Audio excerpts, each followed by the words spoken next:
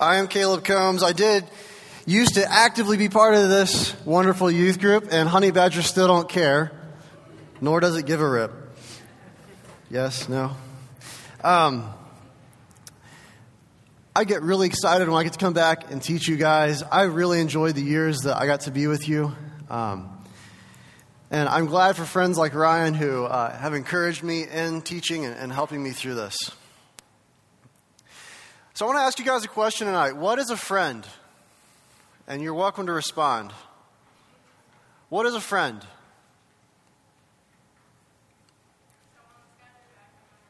Somebody who's got your back no matter what. What about when you're wrong? I'm serious. Someone who's willing to correct you when you're wrong. That is also a parent, someone who's willing to correct you when you're wrong. Yes.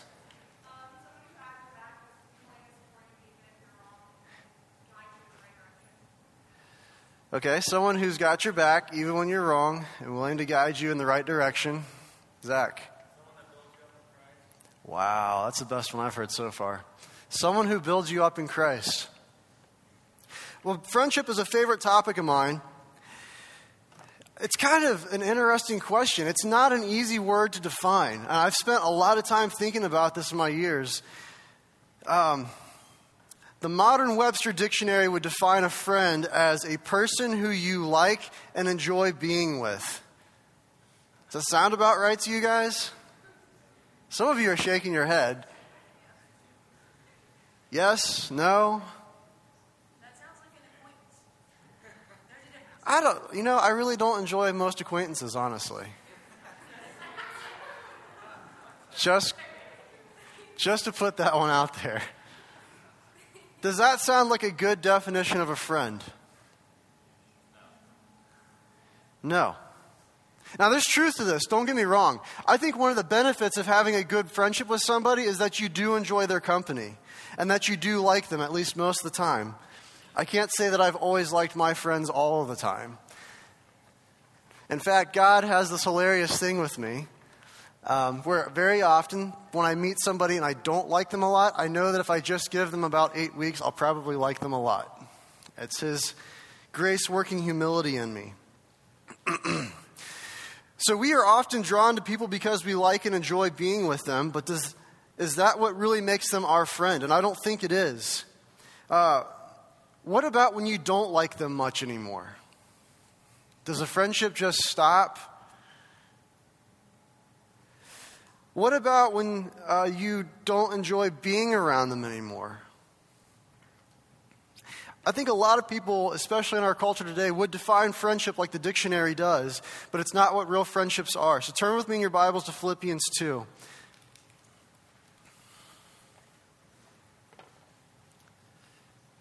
Philippians 2. And we'll start in verse 3. But I think before I go into this, I need to talk to somebody important. So bow your heads with me. Lord Jesus, I cannot thank you enough for your grace to me, that you let me have opportunities like this to speak about you. And I just pray that your love and your truth would be made manifest here in the hearts of these young men and women tonight. And I pray that you are glorified. I pray that change happens and that they think about you in this, that they don't think about me. And I pray that you would remove me out of this and let your truth be capitalized on. We love you so much, especially for your patience with us and your love for us. Amen. Philippians 2, verse 3. Let nothing be done through selfish ambition or conceit, but in lowliness of mind let each esteem others better than himself. Let each of you look out not only for his own interest, but also for the interest of others. Let this mind be in you, which was also in Christ Jesus, who being in the form of God did not consider it robbery to be equal with God, but made himself of no reputation, taking the form of a bondservant and coming in the likeness of men. And being found in appearance as a man, he humbled himself and became obedient to the point of death, even the death of the cross. I don't know about you, but when I think of what the ideal good friend is, I think about this passage right here. And there's a reason for that. How many of you know the word etymology? It's probably not something you've been introduced to yet in high school. Yes, I know you are. Anybody else know what etymology is? Etymology is the study of word origins, original meaning, and how those words have changed over time. So some of the words we have in today's modern English didn't always sound the same way that they used to. Well, our modern English word friend, F-R-I-E-N-D, comes from an old English word, and I'm just going to try this one, okay? Freyond. It's spelled F-R-E-O-N-D, and that's derived from an old English word, freyon, which is the same spelling, just drop the D. And that word means to love. So a friend is somebody that you choose to love. And I want you to realize the big difference between the original meaning of the word and the modern definition of the word. And the difference is that the modern definition is enjoy. It's something that is inward and focused about your experience. Whereas the original definition of the word was an outward thing. You chose to love. You poured out on somebody. And we see this in Philippians 2. I think that great friendships hinge on the truths found in these verses. We learn that good friends are others-minded people. They aren't thinking just about themselves. They would endeavor to think about other people and what things mean to other people. Not only do they value other people above themselves, but they actually act on it. They don't just have good intentions. They do those good things. They act on it by looking to bless and to benefit them. And I think that those are the true marks of a good friend. It's different than the modern definition of friendship. And joy, which is self-interest, versus choosing to love, which is others' interest. It's outward rather than inward. It's looking to give rather than receive.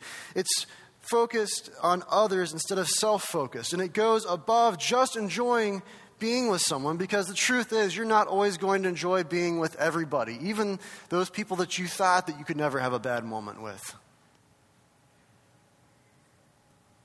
Speaking from personal experience, I had a best friend, and by the grace of God, I still do. But there was a period in time where I just could not stand being around him anymore. He was caught up in some unwise decisions. He was not pleasant to be around. And I fought this battle inside myself about, do I continue my friendship with him? Or should I just let this thing go? But I just never felt at peace about it, because it didn't seem like that's what biblical friendship was. You don't hop out when the going gets rough. And after much prayer and much consideration, I actually set up a time where I talked to him and said, hey, this is where I think there's a problem in our friendship. And it's not just you like I thought it was. There's a lot on my part too where I haven't been a good friend to you. That was 2 years ago. And by the grace of God, I can say that I still have a friendship with this guy. And I'm grateful because I have benefited a lot. And that's not why I'm friends with him. Honestly, there's been a lot more giving than receiving in this friendship with him. But I value him.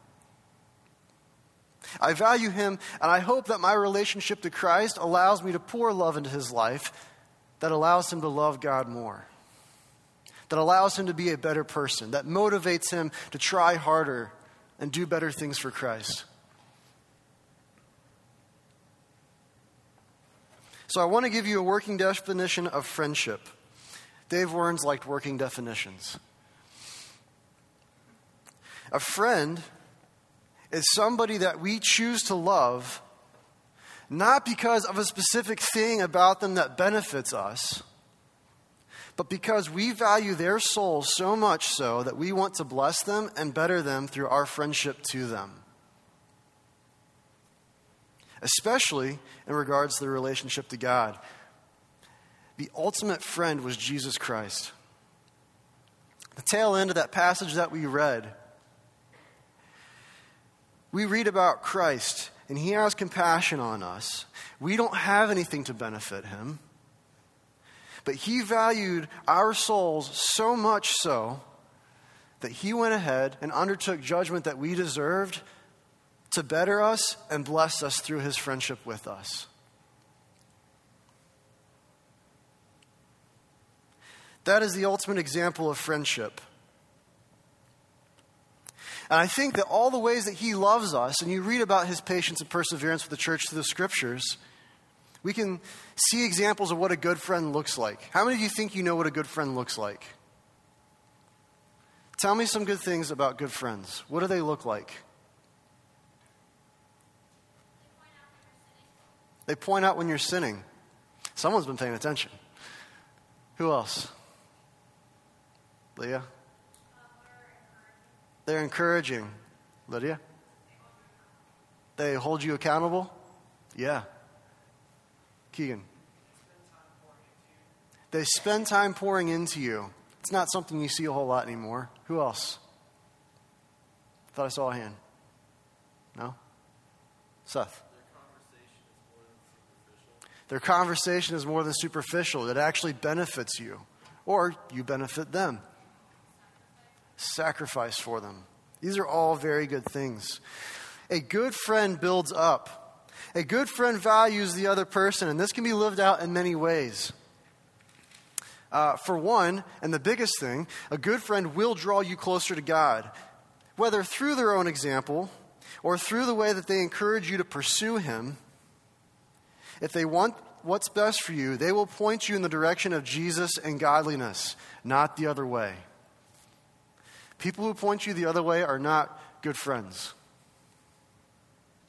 Good friends listen. They value what the other person has to say. They don't own the conversation. They aren't sitting there thinking about what they want to say next while the other person is talking.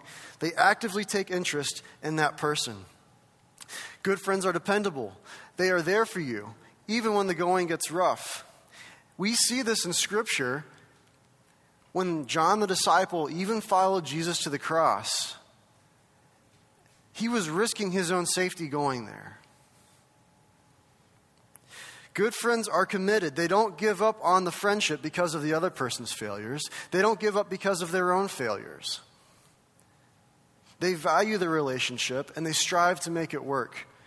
We also see this in Scripture when we look at how Jesus looked to restore his relationship with Peter, and how Peter, instead of shrinking back in shame and guilt, looked to recommit himself to Jesus and make things right.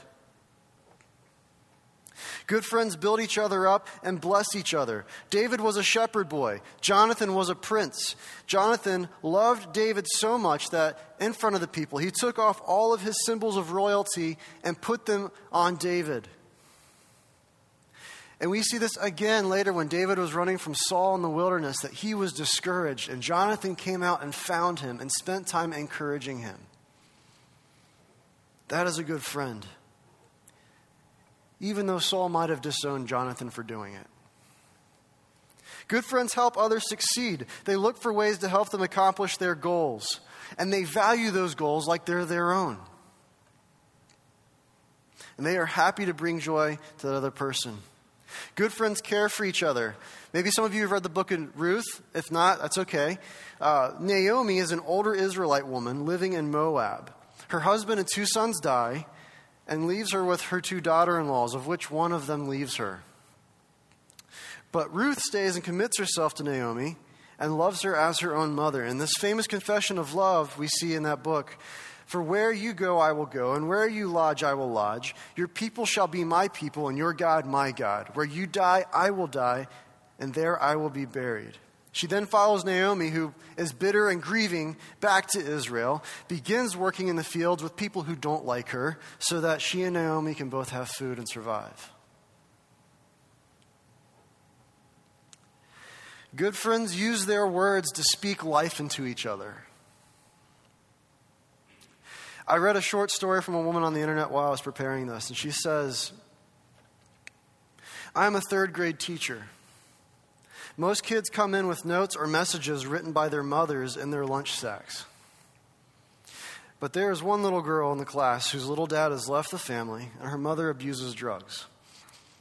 But her 12-year-old brother never fails to write 'I love you' on her brown paper bag for her." I think the list goes on and on about how to be a good friend.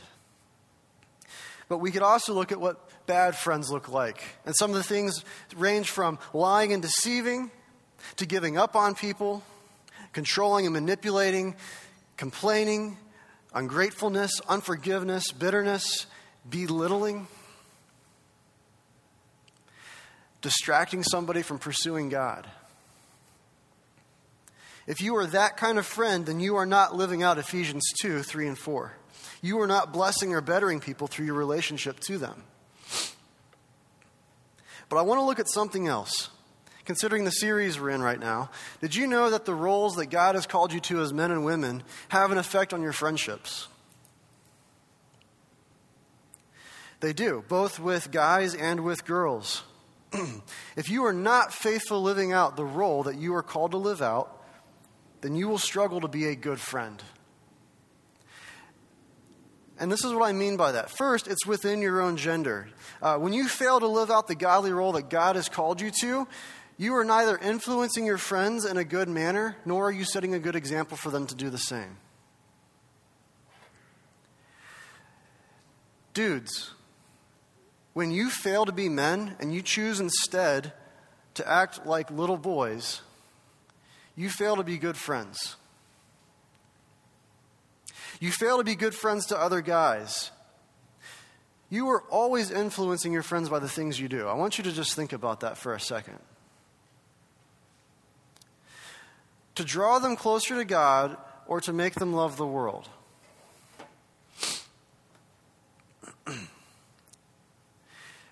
And I want you to think about this. If you're not looking at me, look up here at me right now. Because I'll tell you one thing. One way that you could be better friends, because I'm a guy and I know where we struggle and I see how this is so deficient. You could start by giving a whole lot more effort to look for strengths.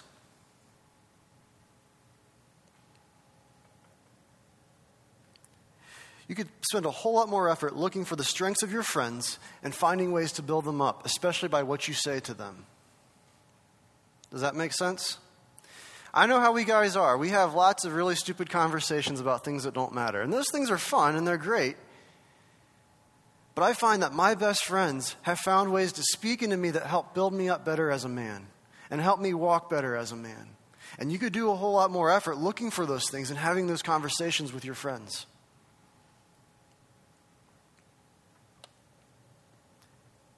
I understand that we don't have the same social, psychological makeup that women tend to have, so I don't expect you to chit-chat with your buds at all hours of the day. But your impact as a friend would be so much greater if you would just start looking for those things and then actually act on it and speak on them into their lives. You also don't set a good example for them to follow when you fail to live out the role that God has called you to do, when you instead take on attitudes of laziness or self-love or fail to stand up and be a man when you're called to. Ladies, when you fail to be women and choose instead to act like little girls, you fail to be good friends as well. Just like with the guys, when you fail to live out your God-given role, you influence your other lady friends. And I'm going to add this on. Just like I did with the guys, your impact as a friend would be a whole lot better if you chose to use your words for good instead of bad. You have the gift to gab, but a lot of times, girls will use this gift just to talk about themselves, their opinions, what they think of, instead of just listening and taking interest in something that someone else might have to say. Or it's just a time to talk about something else, complain for a while. Or you just can't say anything encouraging at all and gracious unless it's about yourself. Secondly, I know that there is a lot of uncertainty about friendships between guys and girls. But I do want to say this, that I think these friendships can be good things just as much as they can be destructive things. When these friendships are had within the biblical grounds of love, respect, and wisdom and the roles to which we are called within our gender, great things can come from these friendships.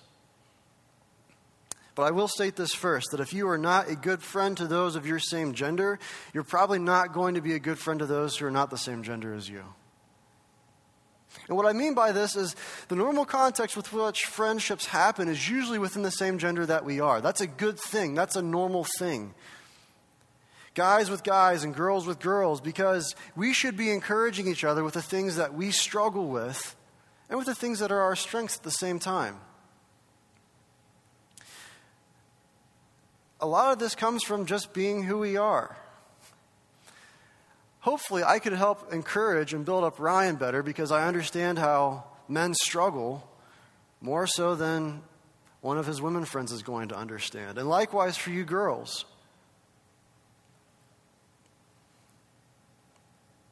A lot of this comes from looking in at your own life as a guy or a girl and seeing those strengths and weaknesses, and then valuing other people and trying to help them grow in those things as well. Build relationships confiding in each other about your struggles.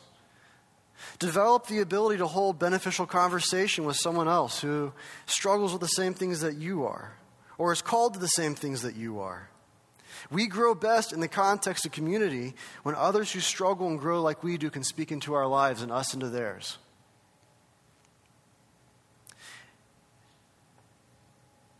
And if you can be a godly friend through the friendships you have with people of the same gender as you, I think that this will equip you to be a good friend to someone of the opposite gender. There's no reason guys can't relate with girls or vice versa, and these relationships can be a big blessing, but they are best had when each side is faithfully living out what they're called to. Guys,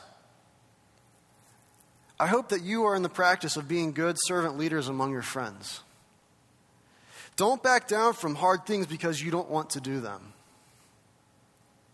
Be the one to point people in the right direction even when nobody likes it. Speak wisdom and promote self-control. Look for opportunities to better people. And instead of belittling or making fun of the ladies, look for their strengths and promote and encourage them to do better. Girls, use your words to build up your guy friends. Encourage them to do these hard things. It's hard doing something hard and then failing and having to deal with that. But it's even worse when the people around you are making a big deal about it too.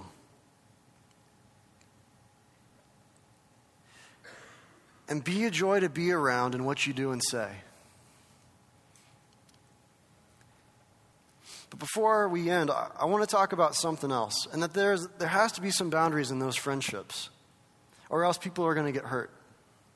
First, when you begin to treat someone of the opposite gender with exclusive attention, you can develop feelings of attachment from either parties to each other that shouldn't be there yet. If you are a guy and your best friend is a girl, you can develop an attachment between the two of you that keeps either of you from being able to move on to a romantic relationship with somebody else one day. You run the risk of building a dependency on each other that you needn't have at this point, unless you're looking to have an intentional relationship. Essentially, you are acting as though you are a couple, and we can see this in different ways. We see it when you confide in each other. Things that husbands and wives do. When my wife has something impersonal that she needs to share, she usually comes to me. But if she were going to another guy, or if I had things and I was going to another girl, I think you and I would both have to be concerned about the nature of that relationship with those people. Because that's the way those relationships work. Men, within our marriage, we are called to protect and be strong for our wives. And when you have a girl confiding in you, very often she's looking for those things. Ladies, when a guy is confiding in you, he's looking for help, someone to encourage him and build him up. And when it is done outside of marriage, like in exclusive friendships, it can lead to deeper attachments that are what healthy for that relationship and lead to somebody getting hurt. And lastly, I'll add on this little bit. Don't be generous with physical affection. It doesn't always mean the same thing to everybody. What may just be a hug to you might actually mean a whole lot more to somebody else. So it's just something to keep in the back of your mind.